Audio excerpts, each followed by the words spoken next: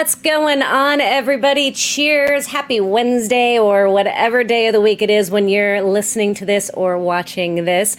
For those of you who are with us live, hope you had a fantastic 4th of July. Thanks for tuning in and hanging out with us for this week's episode of the With Her Two Hands podcast, where each week we celebrate women who build, make, and fix things with their own two hands.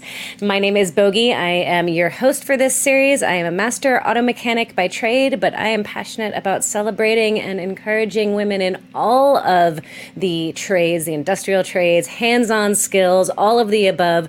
Love seeing women in these non-traditional career paths and seeing the number of women in these trades increase slowly but steadily over the last several decades.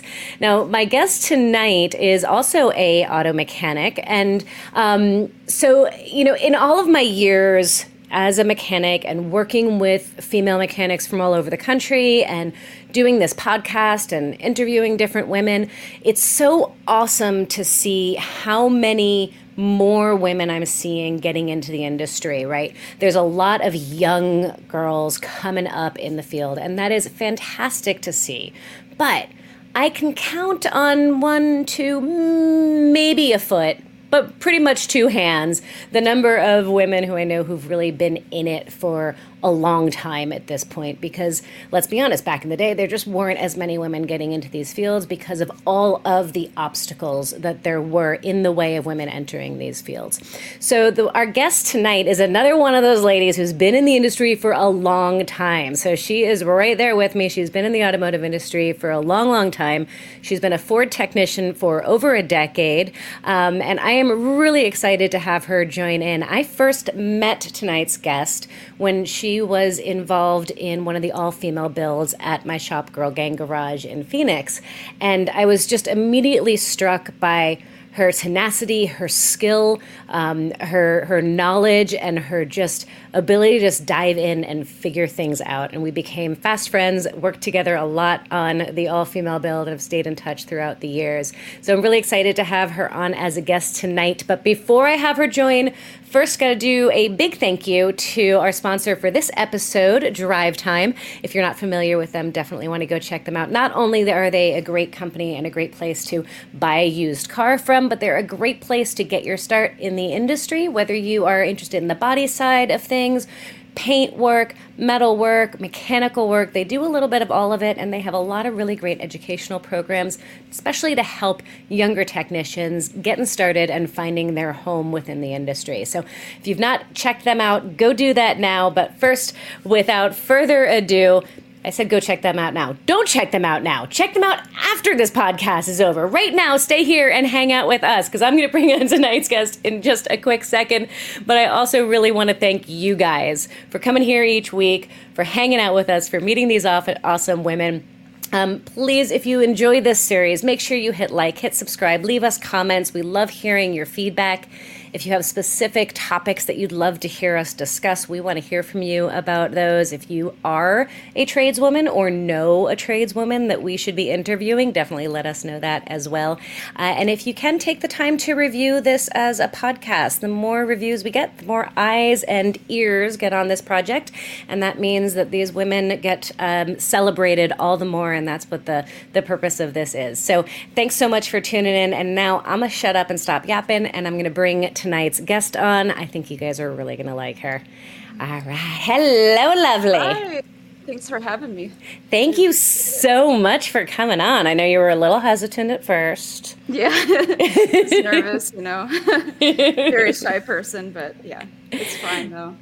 I'm so excited that you agreed to, because I think you have such a great perspective, and kind of, as I was explaining to the folks at home, there's just not that many women who have been in this industry for a long time, right? We tend to see, and I'm sure you've seen this over the years too, that while we are attracting more women to the industry, we tend to lose them after a couple of years. The challenges are just so great. But especially when you and I came into the industry, there were a lot more obstacles in the way of getting involved. And you particularly, I think you experienced a lot of those obstacles early on, and kind of what steered your direction initially. You want to tell everybody how you kind of started out and the going to auto body path and then finding your way back to mechanical. Talk to me about that. Yeah, so I was 19, straight out of high school, and I didn't have any sort of direction, but I had always was interested in cars. My dad got me started on this old Mustang that I had, and never really looked back from that. And I didn't see any path away. And I was like, well, I really want to work on cars, but I didn't have the confidence. And I think that's been my biggest issue, obviously. But I didn't have the confidence to move forward with that path. And so I was like, well, let me just go into auto body. And auto body is great. It's just as challenging. I don't want to make other women feel like that, that have been in it, but because it's very challenging. In fact, I don't like to do it. It's just not my thing. But can I interrupt you really quickly? Yeah, why did you, if self-confidence kind of stopped you from pursuing the mechanical path, was there something that obviously perception versus reality are sometimes different things. Now that body is just as challenging or just as whatever. But was there something at that time that made you feel like I have enough confidence for this, but not for this other thing? Because I'm artistically inclined. And so I believed that, and I can paint pretty well if I do it a lot. Obviously practice and all of that. And I did a little bit of welding and stuff. Not practice at all in that, as you know. It was one of those things that I looked at it. Actually, I looked at it in a wrong lens. I did. I thought it would be easier, and it's not. So I actually, that was a very sinful thing on my part, to look down on another part of that career path, because that's a lot of work. It's a lot of hard work. But I guess the way my brain is wired, I knew that I was supposed to do something more, and that really what my brain was wired for, what I was built for, know. So ended up being having jealousy, like I told you. I looked down the hall because it was in the same small building. I looked down the hall and see these guys just wrenching away, swapping heads, doing all kinds of stuff, and I'm like, why I can't do that. And I just gave up. And I was, at the time I did. But I never really left. Yeah. Which is why I'm here now. Yeah. So it was a long journey of just finding myself. I was really young, and I had a rough time growing up. And so I felt a lot alone, but it was basically being alone that caused me to be able to have the confidence to, I figured out how to run. I ran a half marathon at one point, I had it. My son gave me all the confidence in the world. Interesting. Yeah. And then it was basically if I could do all of this, I can do that. And that's what led me to UTI. So, I love it. Yeah. And how many years later was that? Oh man, it was several. Yeah. It was about 7 or 8, I think. Oh wow. Yeah. So the program that you went to, where you were wistfully looking at these guys doing engines and feeling envious of them, that was also a trade program that you went into to do the auto body, or was that in a job where you were seeing that? Yeah, that was a trade program. It was at our local community college, which the program itself was actually really good for being such a small college, and it was very affordable. I wasted it, unfortunately. It really sucks. It's never a waste. It's never a waste, because you still learned a ton, and it's stuff that, had you grow as a person regardless, right? Oh, for sure. Yeah. And I mean, I painted my friend's door recently. Actually, you kind of got me back into it for a while, and I salvaged a door, and she had wrecked her car, and she's like, I don't want to take it to insurance. Just, can you do something? And I'm like, yes. So I salvaged the door and I repainted it, and it nice. Yeah, it looked great. Look at you. Yeah, see, it's never a waste. No, it's never a waste. Utilized. Yeah. Yes, indeed. So did you you worked in the field on the body side of things as well, right? Before you left that, or did you just do the program and then did you complete that program? I did not complete the program. I did paint cars on the side though. Okay. I did it at my uncle's barn, cleaned out his sheep barn. Yeah. It's just a whole thing, but yeah, I painted my sister's car, do some light stuff here and there, but Nice. So I got to ask, did you have like, I know you kind of point to your self-confidence as the reason why you didn't pursue that path earlier. Was there other stuff going on? Were there other messages that you were hearing from people? Were there people in your life that were kind of reaffirming that lack of self-confidence, or do you feel like it was all internal? Yeah. Oh, sure. What I believe is that when you have a weakness and you show it to people, a lot of times they'll capitalize on it. So if you're wanting to do something and you really do have it in you, people don't like that. And I hate to be that pessimistic about it, but when people don't want others to achieve things because maybe out of envy, jealousy, sorry. Merging two words at once. That's okay. I do that all the time. It's the same thing. We'll just make that a new word, Totally. I'm game. Envy. So that was a lot. I mean, there were a few friends in my life. Like I had really good friends that encouraged me, and they were like, "Tasha, I need help with my car," and I guess I can try. I don't know. At the time I didn't know anything. So, So that did happen. How was your family about it? Were they supportive? I mean, obviously you went to this other program and did the auto body route. Were they supportive of you doing that? Yes. Okay. My mother told me, she said, I did not choose this path for you because I knew how hard it would be. But she said she's very glad that I did.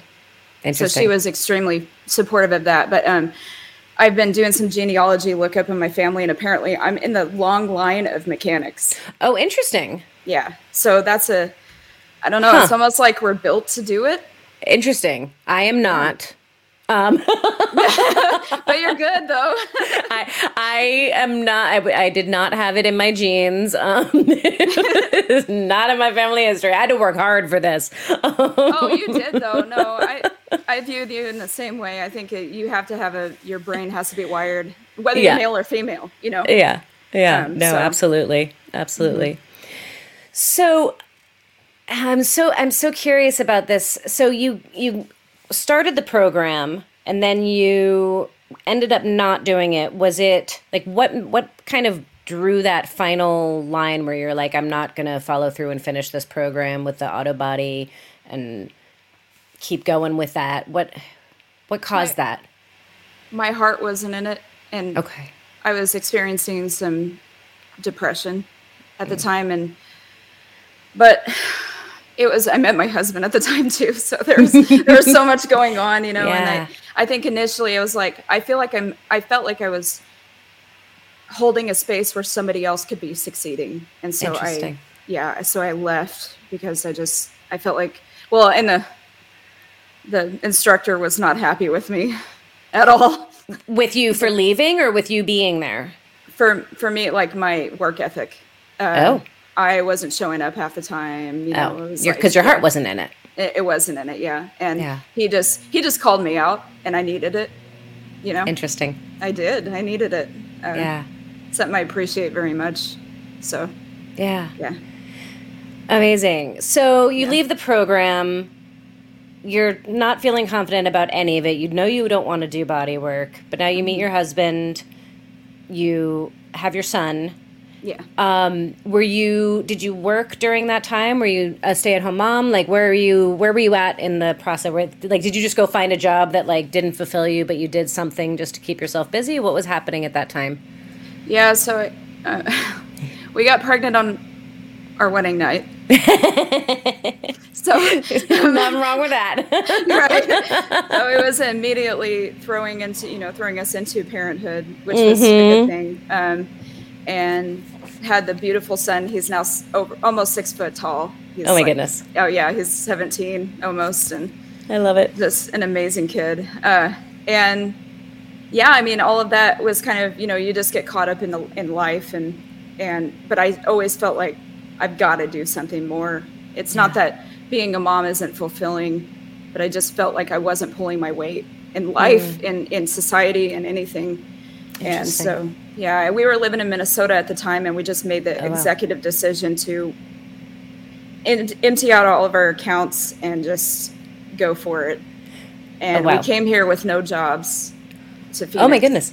Yeah, we dropped everything. Yeah. Why Phoenix? And holy cow, what a huge transition to make and a huge risk to take. What prompted that? I just felt a calling. It was like, well, my religion, I felt God leading me this direction. And my husband had lived out here before, and he brought me out here. I grew up in the Midwest. I never visited any place. Like, I was such like a Midwest girl. It was ridiculous. But yeah, when he brought me out here, I was like, oh, I love this area and I want to live here, So yeah, we've been here for 13 years now. Oh, wow. Yeah. So did you come out here for UTI, or did you find UTI once you were out here and you came out here kind of independently of UTI? Both. So we had already planned on coming out, and my husband came out and toured the facility for me. Oh, nice. He was, looking for jobs, and I was staying at home with my son, and that's pretty much what happened. I mean, I just took the leap. Yeah. I had done so much research on it, and I saw people with so much success coming out of it, and I thought, well, if people are coming out of it with the knowledge and they're able to go into it and be successful, obviously this college is doing something right. Yeah. So I learned a lot.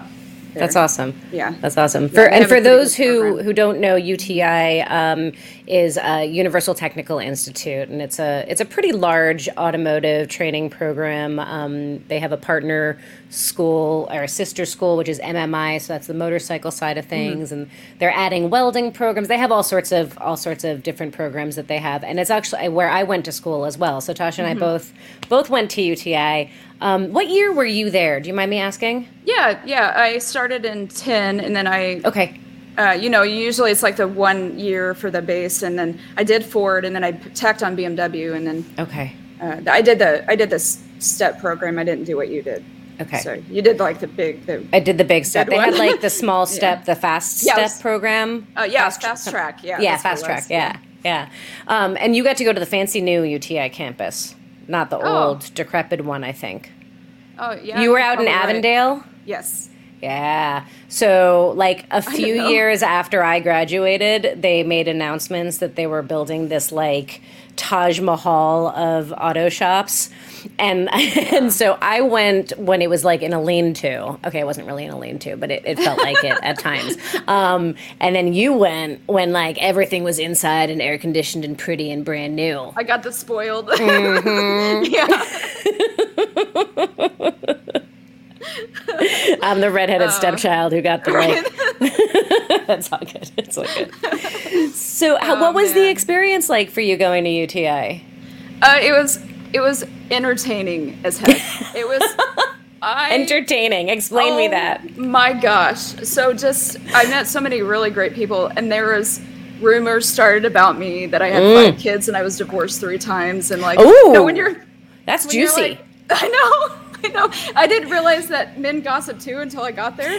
So men gossip worse. Side note, y'all, anybody who thinks that men don't gossip, they are the worst. Yeah, it's bad. It's so bad. I'm like, where are you guys coming up with this crap? I don't understand. Like, I've never even talked to any of you.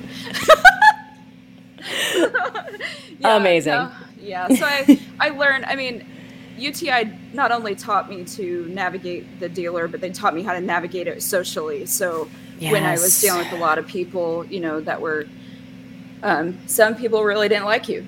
There was a lot of people that didn't like you there, and they just were not happy. And then I got hit on a ton. Yeah. Of course, every woman, I'm sure. You get to corner the market over there, Right. Anyway, so yeah, I mean, I did make some really good friends and a lot of people that taught me a lot of things, besides the teachers. Yeah, that's a really interesting point that you just made about like learning, and that's obviously not what UTI, it's not part of their agenda, right? UTI isn't intentionally teaching us how to navigate the social aspects of being in the industry, at least not in the way that it means for women, But what a valid point that it gives you this opportunity when you go to a tech school rather than going straight out into the career or out into the workforce, that you had this opportunity to really navigate working with men who didn't like you being there. And finding your allies and finding your support system before you get out into the workplace. Oh, yeah, for sure. And it made me learn not to really care about what people say. It's just, you just have to let that stuff right off your back. Like, you got to develop a thick skin. There's no getting around it. Did it take a while to get to that point? Like, yes. Yeah. It did. Did it for you?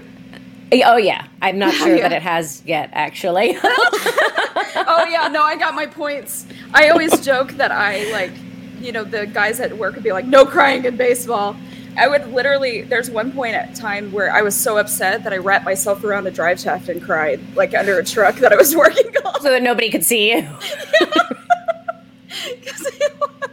The one guy told me, he goes, you cry in the shower like a real man. He said that to me. I'm like, oh, okay. My goodness. Yeah.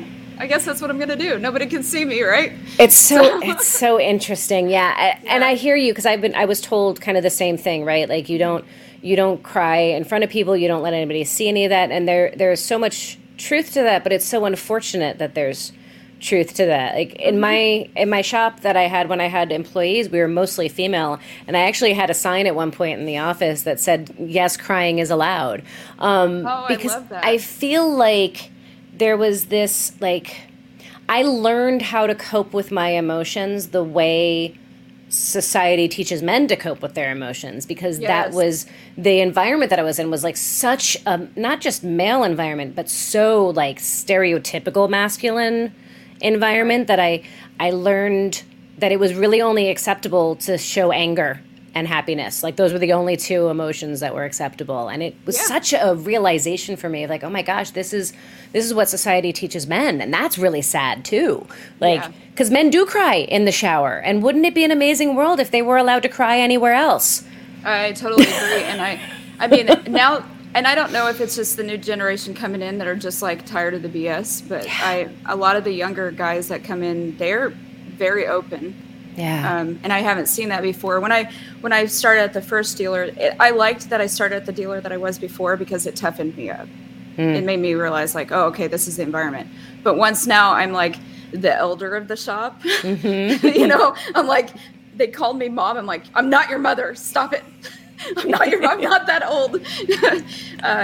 They come to me for, advice. A lot of sometimes other than just, hey, I got a technical question. Right. You can answer, So that's cool. been really good. We got a really good crew right now. That's awesome. I don't know what it was about the pandemic, but it purged out a bunch of the bad people. Interesting. Yeah, it did. That's a really interesting point. I'm not working on the field, out in the field right now, like as a tech on the line, so I haven't been able to see that. But I think it did the same thing as far as shops go. Like, the good shops were thriving, and the bad shops went out of business. At least a lot of them, not all of them, but a lot did. Yeah. Wow, I didn't know that, because when it happened with us, it was all of a sudden I was drowning in work and nothing was good enough. It was like I couldn't get stuff done fast enough. Oh, wow. There was so much more.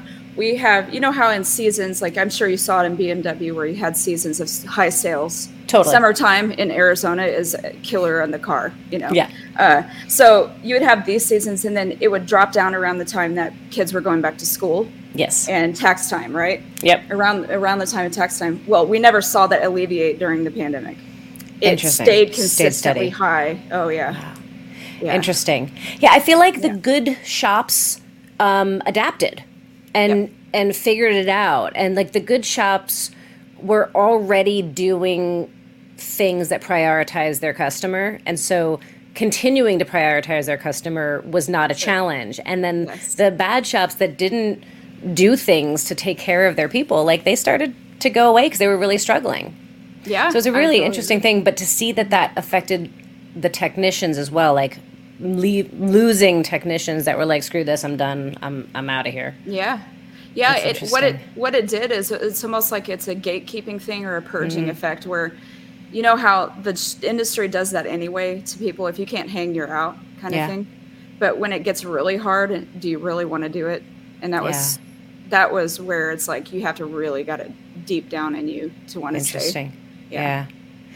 Are you seeing something similar with the increase of electric vehicles? Because I know we've talked a little bit about that, and I feel like there's a similar effect that's happening there, where the techs that don't want to learn it are kind of self-eliminating from the industry. Are you seeing that in the day-to-day?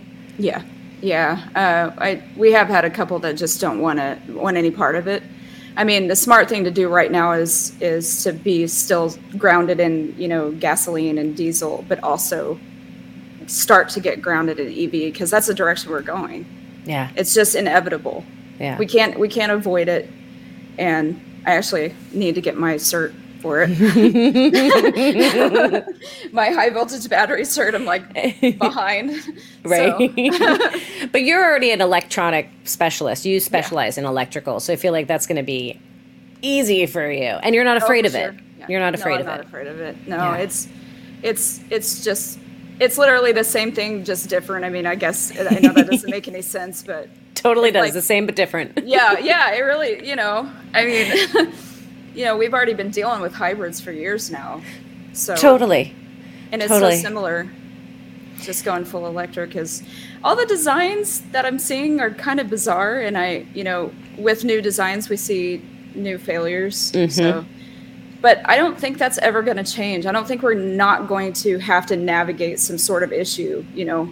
I feel like when I first started, I contacted Hotline probably twice in my career for like the first 5 years. And now it's like constant. It's like interesting. Just because of all of the electrical new technology coming out, I'm like, why isn't this programming? Why won't this take this programming? Yeah. And, I see like our, Ford changing on their side a lot. They're trying to navigate the environment just like we are. So sure. We just have to roll with the punches. Yeah. It just has to be that way. So. Well, and you're right. And it's not even just the EVs, right? Because to your point, we've been so highly electric in our vehicles, even our fully, not even our hybrid engines, but like our ICE cars, our traditional gas engines have so much electronics in them. And I feel like seriously, it's becoming more and more a situation, and tell me if I'm wrong, where the dealerships have they have a handful, maybe, if they're lucky, of diagnostic techs, but the rest of their techs are generally the find and replacers, and then they're using the hotline, and they're using tech support as their resource for diagnosing these highly complex vehicles. Are you seeing that too? A little bit. What the good thing with Ford right now is that for the most part, we as a team that we have right now in our shop, everybody is pretty much self-sufficient. Nice. And we rely on each other more of like, so we have our shop foreman. I don't know if this is how it was with you, but our shop foreman, I'm like, before I go to Ford, I go to him. I'm like, I don't know what's going on. Have you seen this? Yeah. And so, and then obviously Ford's really good about TSBs and all of that. Like most of the time you'll find your fix, but yeah. TSB stands for Technical Service Bulletin, in case anybody doesn't know that. That's okay. Just throwing that out there. You're so good at that. When I also start talking and people are like, I don't know what you're talking about. I'm so good about that, because I just assume that everybody else around is the technician, so it's really all good. Bad. All good. All good. Yeah. Yeah, it's really interesting. I feel like we're going to kind of start seeing kind of two different paths for technicians to go, and that like the electrical diagnostic like is going to be kind of a more coveted position, and there's going to be fewer of them, and there's going to be traveling techs that go to the different shops, because it is so much harder. We're in such a deficit, right? We don't have enough technicians, period, right? So. Oh yeah, I never thought I'd see it. Yeah. It's crazy. It is so crazy. So it's going to be interesting watching how this all plays out over the next several years. You're right. Yeah. How do you feel like with the younger kids coming in at your shop? Are they more open to it than the older generation as far as EVs go and the electronics in general? Or is it kind of across the board, kind of some people are for it, some people aren't? Yeah, I mean, I do. I have one really good friend. He's so good at what he does. And he was like one of those quick learners, like within the first year he was doing it. Yeah. It was like it's nothing for him, and he's still like, Tasha, I hate this. Oh, interesting. He still gets upset. But at the same time, it's not that he's not willing to learn it, or any of them are not willing to learn. They're just, they are actually more open than I would the say younger generation is. Yeah, they are the ones that are successful that actually make it to the point in the shop. Yeah. So, yeah, there are a lot of people as we have seen throughout our own careers. They come in and they're like, yeah, this isn't for me. Yeah. So we see that, but for the most part, yeah, they've been open. Yeah, that's awesome. Mm-hmm. Are you seeing any more women coming in? Have you worked with any other women other than at Girl Gang and your extracurricular activities? Yeah. I have. I trained one that went to Tesla. Okay. And yeah, she chose that route, which was pretty cool. I talked to her once in a while. It's been a few years, but so she did that, which I think was really good for her. It was a really good fit for her. Nice. I have seen, unfortunately, a lot of failures, which is really sad. Talk to me about that. I think it doesn't have to do with being a female. I think it has to do with not actually being hardwired for it. That it's something that it's like we were saying, it's built into you to do this. So if you have to really, really, really, really want it for it to be successful at it. So, and that's male or female? Male or female, it doesn't matter. Unfortunately, for the girls, I do think a lot of them feel like they don't have enough support. And for you, people like you and I mean, I did need some support, but it was just minimal. It was, like we said earlier, just like navigating that, like through UTI and stuff, navigating that whole social thing. So yeah. Mm-hmm. Interesting. I think you're right. I think a lot of the challenges that the industry faces are towards both genders for sure. Like it's an issue on, like both men and women are experiencing some similar things. I think women kind of have some additional layers of stuff that they have to deal with than the men do. But but yeah, I mean, it's male or female, and I've encountered plenty of male apprentices that I had at my shop that like just didn't know which end of the screwdriver to hold, right? And it's you do kind of have to have an instinct for it. Yeah. But at the same time, right, I've seen the industry like kind of beat the love out of people for the work, right? Like they beat them down and they lose the love. Oh yeah. There was a time we went through where it was just like, I don't know what happened, but the dynamic of our shop, I've been at the dealer I'm at for like almost 6 years. And so there was this time where I don't know if it was like, there was this mixture of service advisors and they were cutthroat. I mean, and it was like, basically it took me to the fork in the road where it was bringing up all the bad like emotions that I have, the bad parts of me that I felt that I was suppressing. And I was like, I had to go down one path or another. Do I choose to be like the rudest person back to you and, treat you like crap, or do I take the high road?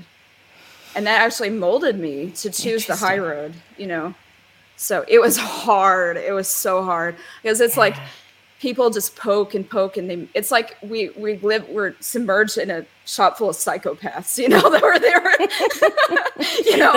Sounds awful. Yeah. It was just like, what technician can I manipulate to get my stuff done ahead of this guy? And it wasn't like, I remember putting my foot down and I was like, I'm sorry, I've diagnosed this and this and this and this and this car before yours. I'm not even going to get to yours for like 3 days. Yeah. So you don't have a choice. And then they'd try to escalate it and nothing would get done. And I just learned that way, like, just let it go to the manager. How did you get yourself to that point? Because I know I think I talked to you a little bit here and there when you were kind of in the midst of like real frustration with the dealership and real like I'm done. I feel like giving up. Like I don't want to do this anymore. I don't want to fight these fights anymore. And you were feeling pretty beat down. And I get it. Like I totally understand how that goes. I've been there. And I think pretty much any woman working in a male dominated field has been there as well. And what you said about like, you either have to choose to take the higher road or you treat them the same way that they're treating you. And it's so easy to go that way. Right. And so many people do. That's why the culture of the dealerships and independent shops is kind of perpetuated over and over and over again. Because everybody just kind of slides into just doing the same thing. So how did you How did you get over that hump, and how did you find that place, that motivation, that what was it that allowed you to get to that place where you're like, I can do this differently and I can stick with it and find my own path and be successful? It was a fact. Well, I prayed a lot. That was the beginning of that. But it was a fact that I knew who I was. I was not going to step down or stand down just because somebody wanted to intimidate or bully me. And I think that applies to any part of life, that you could face these parts where people are just horrible and horrible and horrible to you. And the way that I navigated it was, I realized that these are just human beings. They're just trying to, they're trying to make a living just like I am. They're just taking the wrong path to doing so. And they don't know. I really feel that way. I feel like they just don't know, or sometimes they're just evil people and they want to hurt you. And the only person that can give them that power is you. So if you let it affect you, if you let it cause you to have bitterness, like bitterness root in your heart, that is the worst thing. It's as if they can affect you for a longer term than what they're doing just at this moment. And so for me, it was understanding the dynamics of the human heart and how we operate. And I don't have to give in to your BS. I don't have to do that. I can just say, hey, to my boss, so they're complaining about this. What do you want me to do? And just hand it into his hands, and he would just deal with it. So I'm like, I'm just doing my best. As long as you do your best and you are a person of integrity, they can really find no fault in you, and what are they going to do? Make me work faster? I'm not, So that was kind of, that's how I navigated that. Wow. Yeah. I love everything about what you just said. That is so fantastic. Thank you. I know it's also probably easier to say than to do, right? Like it's, it's a practice. I was angry. Yeah. I mean, I think I showed up at your shop a few times, like, oh, I cried under one of the cars when we were working on it. And you're like, are you okay? I'm like, yeah, I'm just really mad. It's okay. Crying is allowed in auto repair. Thank God. Yeah. I was like, I kept feeling, I was like, Bogi is so gracious right now. She must really understand what's going on. So yeah. Oh yeah. Been there, done that. Crying is allowed. Yeah. I was so glad that I heard that you persevered and kind of stuck with it and found your own way to kind of keep going with it, because it would be such a loss to the industry to lose you. Oh, thank you. That's so nice. Oh gosh, 100%. Do you feel like things are changing in the industry? Do you feel like with this new generation of kids coming up and the younger techs that there's hope? Yes.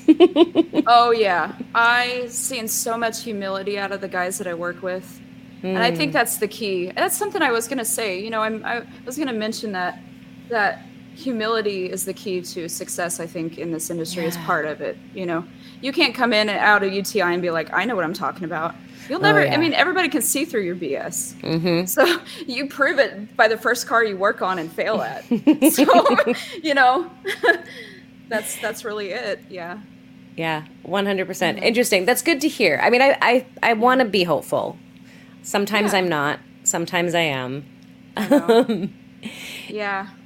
If you could talk to, like, I mean, I know there is no such thing, right? Like the they that there is no they that's controlling everything. But if there was somebody in charge of the automotive industry as a whole and the mechanical repair and the dealerships and all of that, and you could tell them to change something, anything about the industry, whether it's how we get into it, whether it's what it looks like day to day, if you could have them wave a magic wand and something would change within the industry, what do you think are the things that need to change? What needs to be different? Labor times are a huge deal. I don't know when you left the industry, but they started chopping us like super hard. Yeah. And then I've seen and everybody's afraid to speak up about it, but I've seen the several different, not just Ford, but several different manufacturers go around and be like, what can we do different? And they want to get these incentive programs. It's like, stop cutting labor times. Appreciate the techs that you're training. Like, when they actually do good, reward them. I mean, I'm not saying that we're entitled to it. It's just that it's hard. It gets harder and harder. The job gets harder, and it gets harder to make the money. And I've seen it around me. Unfortunately, it leads to dishonesty in people because they are like, I just am trying to survive. And so it's something that I don't know why they're not getting it, and they may be getting it and they just don't want to budge in that area. Yeah. But yeah, God, that's so important. I think that's so huge. At the end of the day, like automotive technicians, for those who don't know, and I don't know if you even know these stats, Tasha, but I was doing a little research around it. And the average auto mechanic across the country, average auto mechanic is making about $45,000 to $50,000 a year. Yeah. And yet the average auto mechanic after 5 years in the industry has anywhere between $50,000 and $100,000 worth of tools. Yes. So there is a huge problem in and of itself. But then if you look at like how much the average elevator technician makes, $60,000 a year. Average airplane mechanic is over $100,000 a year. Helicopter technicians are $160,000 a year, right? So auto mechanics are horribly, I think, underpaid, generally speaking. And then we wonder why we don't have any. It's a hard job. You have to have this, like you've been talking about, you have to have this inherent skill and ability to know how to use tools and know how to think about puzzles. And now you're adding all of these electronics and all of the diagnostics, and it's getting more and more complicated every year to work on cars. And yet the pay has not gone up at all, really, or very minimally over the last several years or decades even. Oh, yeah. I mean, we've had where we've seen labor times literally cut in half sometimes. And it just doesn't make any sense. They're like, well, you guys are, what the excuse is that you guys are using electric tools. Huh? We've been doing that the whole time. What are you talking about? You know, it's really frustrating. It's almost insulting to the intelligence of the mechanic. Right. You know? Yeah. So. Are you guys paid on the flat rate system still? Yeah. Yeah. Yeah. Which I like to a point. I know you and I discussed flat rate. It sucks sometimes. You know? Yeah, there's pros and cons to it. There's pros and cons for sure. But you have the opportunity to make more if you need to, if you're working hard enough, I guess. Right. Or if you just get the lucky 10.5, evaporator core in a 350, like right. that takes like 3 hours. You know? When I was at the dealership, I remember the excuse they used for cutting labor times, because they were doing that back then too. But their reasoning was, well, that car has been out long enough that you guys know how to do it faster. And it's like, but that's the point of the flat rate system, is that once I learn how to do it faster, I can make more money on it. Exactly. It's like a way for you to actually get better, because it's almost giving yourself a promotion a little bit, I guess. Yeah, because the first time you do it, it's going to take you a long time. Like, that's the nature of the beast. But then once I get good at it, I should at that point then be able to capitalize on it. Like, the joke about like a master locksmith versus a brand new locksmith, right? The brand new locksmith takes 3 hours to do it. The master locksmith takes 15 minutes to do it. The customer says, why should I pay you so much money when it only took you 15 minutes? Like, well, you're paying for my 30 years of experience, right? Exactly. Yeah. That's how the fact that I know the tricks. Exactly. That's how I justify continuing to charge diagnosis, because I know that I've gone back and forth in my head about it, but I'm like, you know what? This is 10 years, 11 years, 12 years of experience that I'm throwing at your car. Yeah. And then I get the bad attitude of, well, do you want to fix it yourself? I'm like, oh, you mean you like feel so that bad about the customer? Yeah, like well, because they complain, I don't want to pay for that. I'm like, okay, then fix it yourself. Yeah. I mean, you don't have to pay for it. Yeah. But I'm not going to do it. Exactly. Yeah, that's a bad attitude I need to purge out of my life. I don't know that that is a bad attitude. I think that's realistic. Like, it's the choice is yours, right? Like, Mr. Customer, Mrs. Customer, whichever, right? The choice is yours. You don't have to pay for diagnosis. I'm also not going to do the diagnosis for free. So either you pay for it, or I don't work on it. Right. Exactly. That's just your choice, my choice. Like, I gotta feed my kid too, Absolutely. Absolutely. Oh my goodness. All right. So labor times for sure. No, that was I love going down rabbit holes. Labor time is a huge one. Anything else that you would change? Things that you think are like real thorns in the side of the industry, either gender related, not gender related, just in general. What do you think are our biggest challenges we're facing? I would say, well, I don't know if it's biggest challenges. It's when I think of it, it's like always like individual to me. So, That's okay. when it got, it's got to do with warranty, and then I get a call back, and they're like, we tested that part, and it's good, and I'm like, then how come it didn't work when it came in, and it works now? Just doesn't make any sense, like that kind of stuff, or they can just make this executive decision to charge us back. It seems like unfair. There's not openness on that side of it. And I have had that, like, where I think what it is, what we're seeing it in Arizona probably more than anywhere, because we have the heat and we don't have the Ford proving grounds or any proving grounds really out here except for Nissan that I know. Mm-hmm. So they need to they need to bring back that testing to our area, because they used to do I'm sure you know this, but they've used to do extensive testing in Arizona. Yes. And they don't anymore. So now we're getting a lot more failures, and then they want to penalize us for it. Interesting. Yeah, that's such an interesting point. Because temperature related things are regional differences, right? Like, yes. What I repaired often when I was working at a dealership in New York was so different than what I repaired working on in Arizona. Wow. Right, like we did all the suspension. It was all of the suspension work, right? But yeah, it's 110 degrees today, right? So Arizona deals with heat. In New York, we dealt with potholes, right? So in New York, it was all the suspension stuff, and in Arizona, it was all the heat stuff, everything rubber, everything battery related, anything plastic just dies. Disintegrates, yes. We had funny sidetrack story was we had with BMW, because they don't have proving grounds in Arizona either, right? They don't test their stuff nobody tests their stuff in Arizona heat. Like, they just don't, right? And so we were getting in trouble at the dealership for replacing too many window regulators. That's the problem we're having right now. Oh my goodness.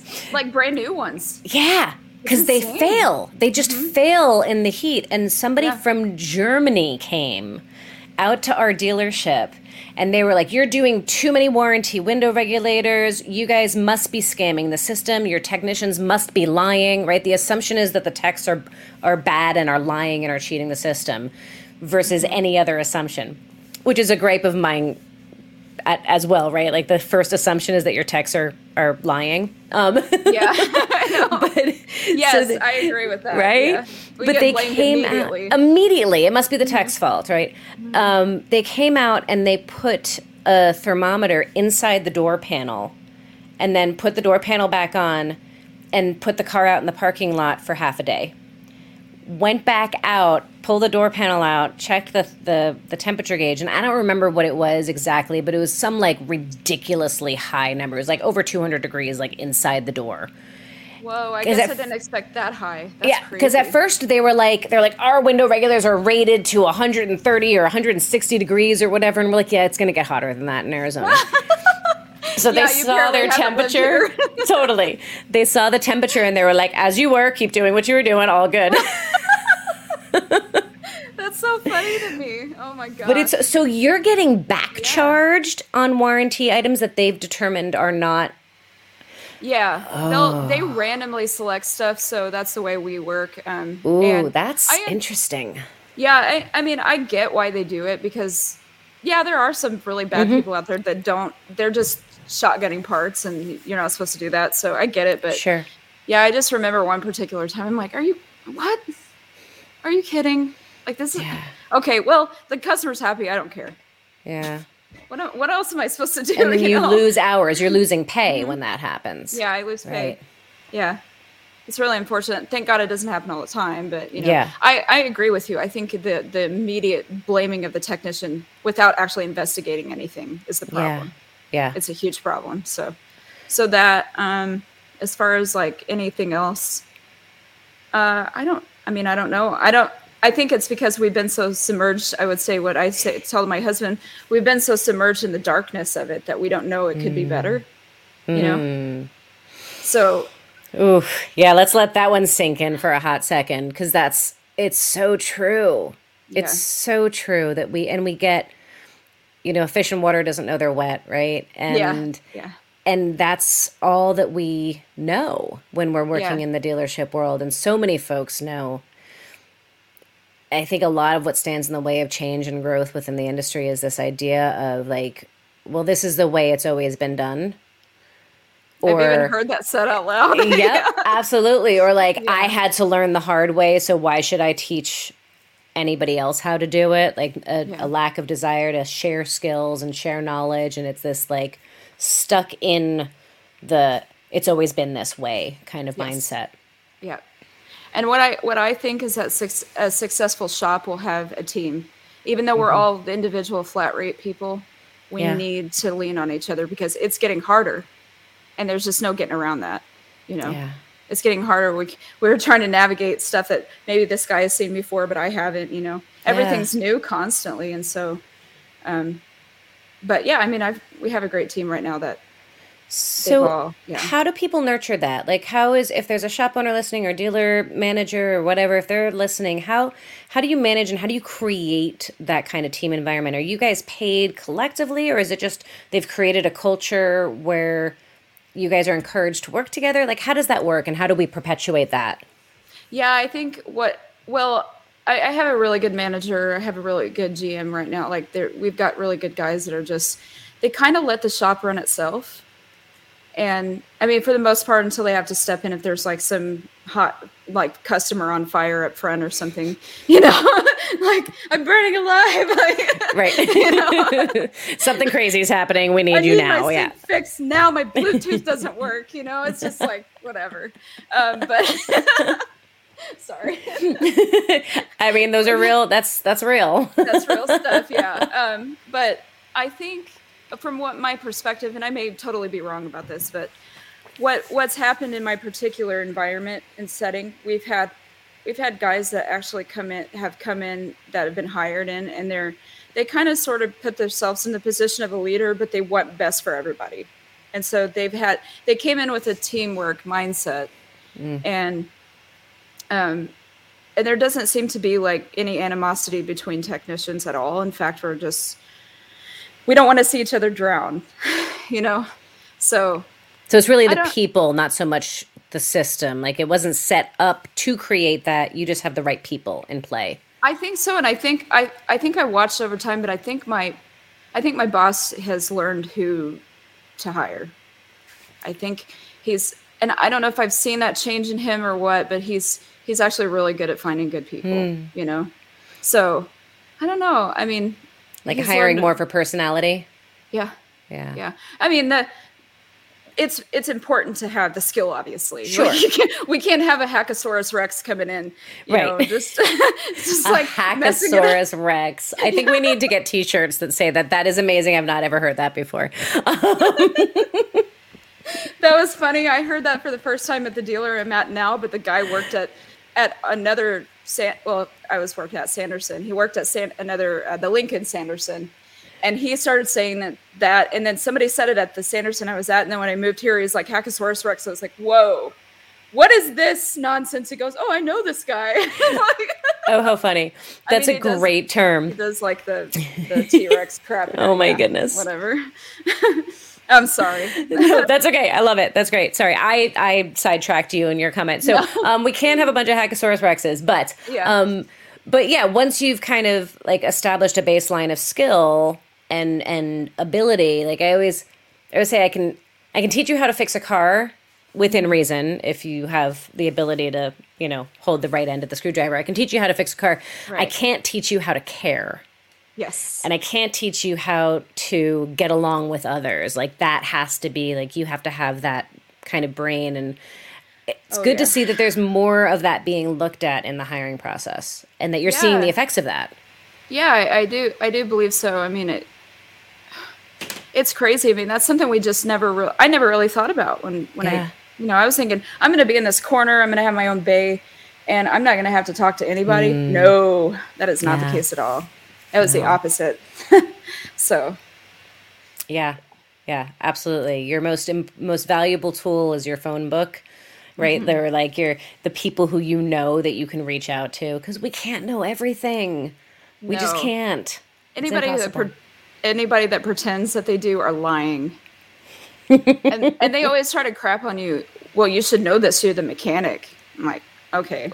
Right. Well, thanks. I don't know what's off the top of my head right now. You know, I just like download the entirety of the workshop manual into my mind. You know, it just doesn't work like that. Wouldn't it be nice if it did work like that? Oh my goodness. It'd be walking hotline contacts. You know?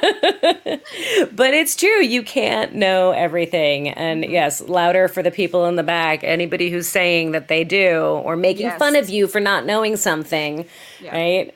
They're lying. Oh yeah, totally. I mean, the thing I think is so successful about Ford is that they teach you how to figure out.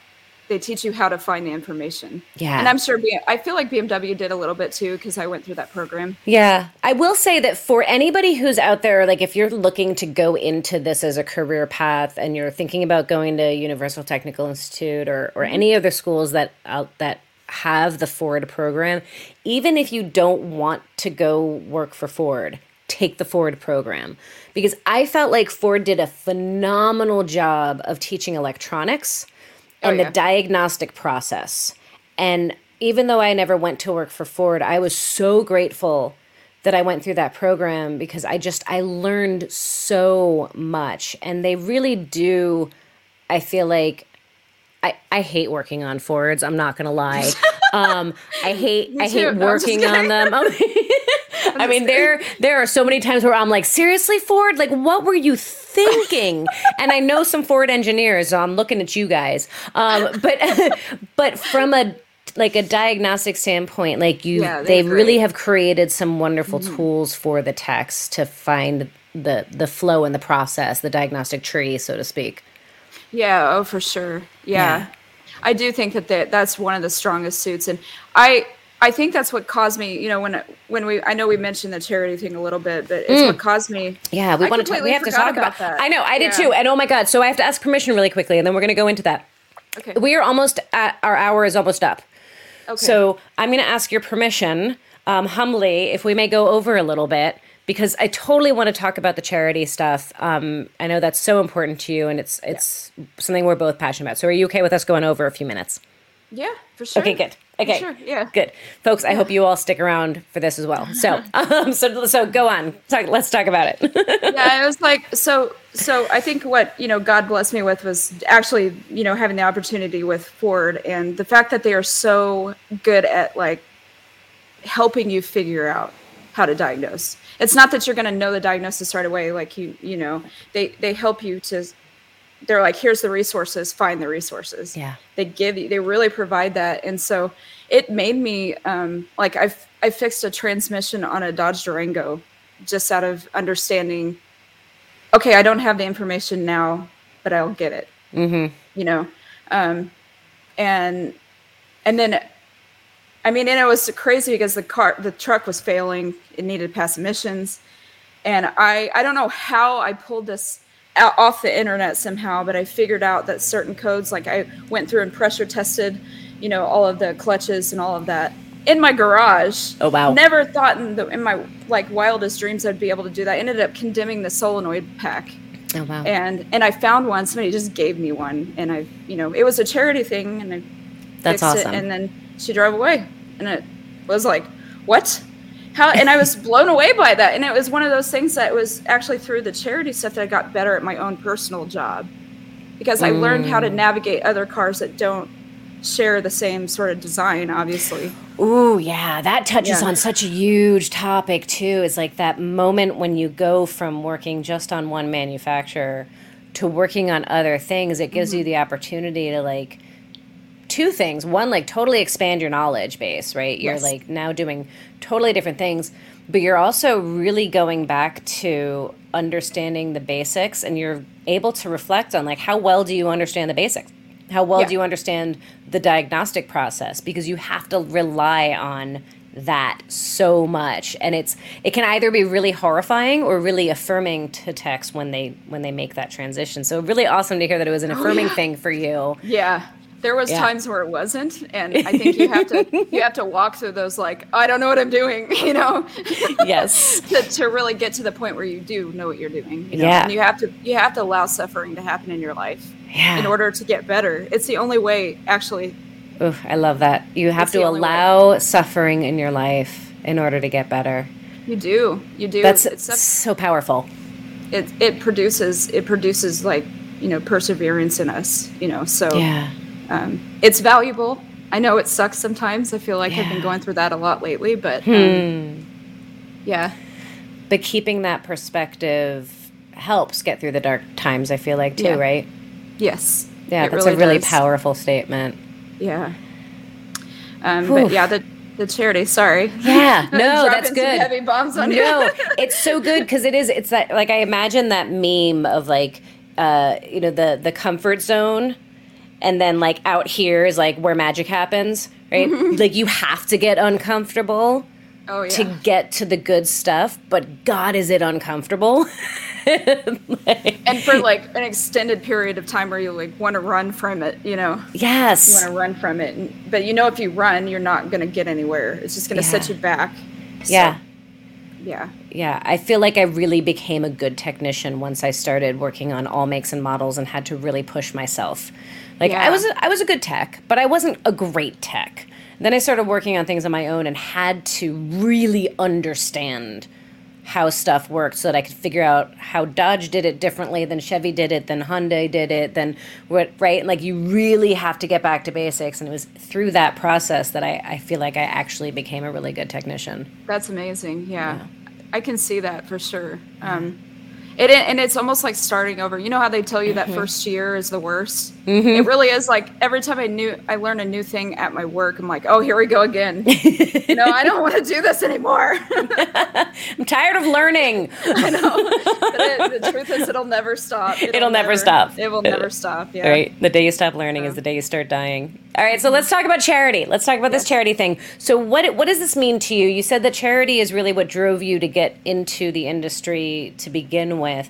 Talk to me about that and what that means to you. Well, I saw a lot of need for, you know, specifically at the church I was at. We had actually a small group of technicians that were just from, like, Honda, and, you know, but it was like we all had this common goal to let's help people that can't afford it, that they're just trying to live day by day, paycheck to paycheck, you know, and so what we did was we created this group thing, and if, say, they would send out a mass text and say, hey, can any of you look at this car for such and such? And I made a lot of good friends that way because, you know, when you help people, they are really appreciative, and, you know, they have love for you and care for you. And what ended up happening was, one by one, because of life, and I was the only one left doing it, and so the weight of it became too much, and so I had to step back. And I haven't been doing it for a while, but I did give a car away. Oh wow! I put a transmission in I think I told you about that one, but I put a transmission into Escape and gave it to a friend. Yeah. I knew exactly what was wrong with it. I bought the car. I bought this Escape for like $700, just this little cute little SUV, and then put a transmission in it, and then just gave it away. And it was, I mean, probably one of the most satisfying and fulfilling things I've done in a while. For sure. I love that. Yeah. I love that so much. It is such a beautiful thing, and I think it's such a valuable, like, kind of reflection on no matter who you are or what your skill set is or where your strengths are, like, there is always a way that you can bring value to other people. Absolutely. And being a mechanic and having a trade that people rely on is such a beautiful way to be able to help people. For sure. Yeah. I love that you're doing that. I love that you've done that. I love that you're continuing to do it, and I know that that drives you. And we have talked about it, and I will take this opportunity to do a little teaser. We have not firmed up details yet, so I can't give details, but I can say stay tuned, everybody who is listening and who hears this. We have a build that may be coming up very soon here, that is going to be along those lines. So I'm gonna be tapping you for that, Tasha, and Yeah. I want you to work with me on it, love because to. we want to do exactly that, and bring the skills that we have that we can use to help others. Yeah. Yeah. I mean, isn't that why we do all this in the first place? It's like we build up the skill, but we do something for somebody that can't help themselves. So I think that's and not taking advantage either, be that trusted person that somebody can rely on, Yeah, somebody of absolutely. integrity. I think the industry, technicians within the industry forget that a lot, right? Oh, Like yeah. you probably hear this often as well, as the like, oh, this stupid customer, that stupid customer, blah blah blah. Like, you know, or making fun of customers for not knowing things. Like, how did they Oh, not yeah. know this about this car? I'm like, well, because they're not a technician, and Yeah. that's our job. Like, our job is to be their hero, right? Yeah, yeah, they didn't go through like military boot camp of UTI and like, here, Right. let's pound all this. You want to learn about automatic transmissions? Here we go.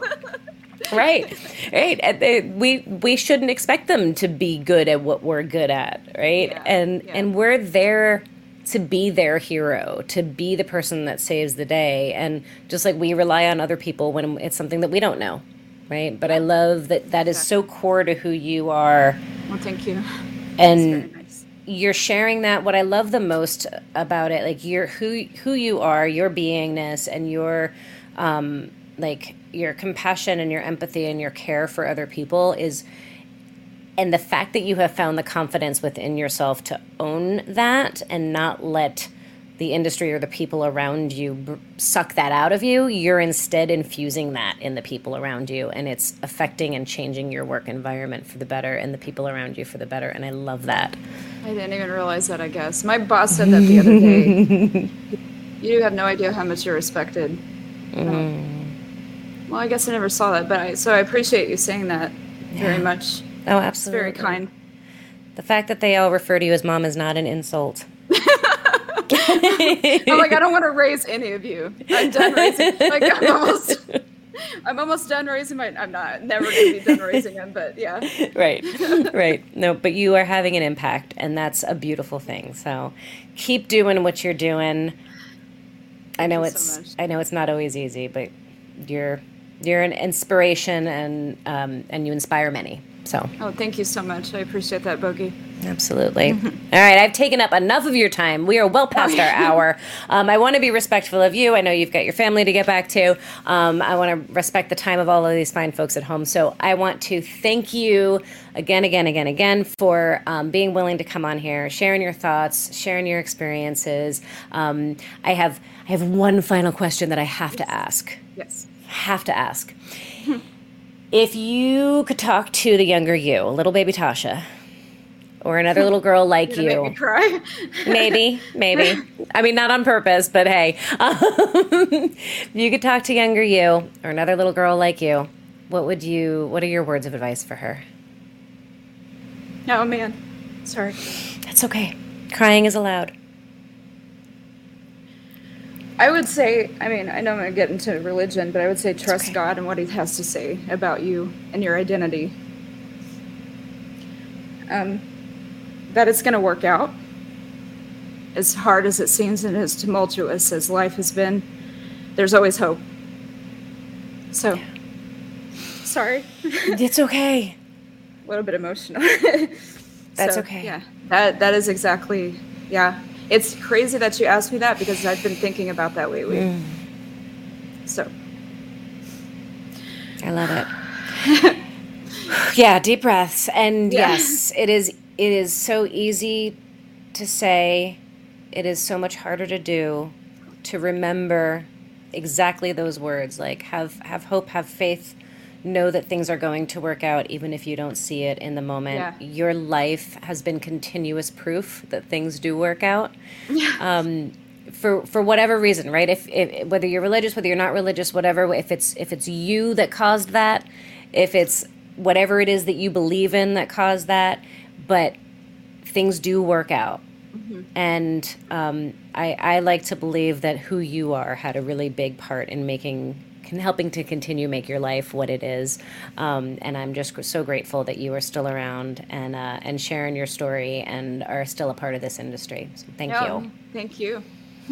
All right. I am going to truly let you go for the evening now. Thank you, thank you, thank you. It was so much fun talking to you, and you need to get your butt down to the shop because we need to wrench on some stuff together. Because looking through those old pictures and seeing how much fun we had working together, it made me a little teary-eyed. I was like, I miss her. We need to get you out to the shop. So Heck yeah, that'll happen for sure. Awesome. For sure. All right. Well, have a fantastic rest of your evening. And folks at home, thank you guys all so much for coming and hanging out and spending this hour with us and getting to know Tasha. Definitely go check her out on the social medias. I've got her linked in the description below this video. So make sure you go check her out, throw her some love and support, and continue watching her journey, and send her all sorts of love and well wishes, as well as always with all of our guests. And if you're ever needing a little dose of inspiration, you can always go back and look at past videos. This is our 150th episode. Oh my gosh, there's 150 women that I have had the amazing pleasure of getting to sit down and talk to and get to hear their stories and their journeys and their experiences. So no matter what technical trades you are in or thinking about going into, there is an interview out there for you to meet another woman doing similar stuff and to hear her journey and experiences. Always great for a little bit of inspiration and just knowing that you're not alone. So you can find new episodes of the With Her Two Hands podcast every Wednesday right here on YouTube and on Facebook live, 5 p.m. Pacific, 8 p.m. Eastern. And then, of course, every Monday we release a past archived episode from this series former life as Trades Lady Happy Hour. So lots of other episodes that are still being released. So every Monday, every Wednesday, 2 times you get to meet cool women in the trades. And then, of course, anywhere that you listen to podcasts, you can also listen to this in audio form. So thank you guys so much for tuning in and spending part of your week with me and meeting our guest this week. Big thank you to our sponsor for this episode, Drive Time, for all of their support of women in the trades. And have yourselves a fantastic evening. Until next time, be good to yourselves, be good to one another. Bye, guys.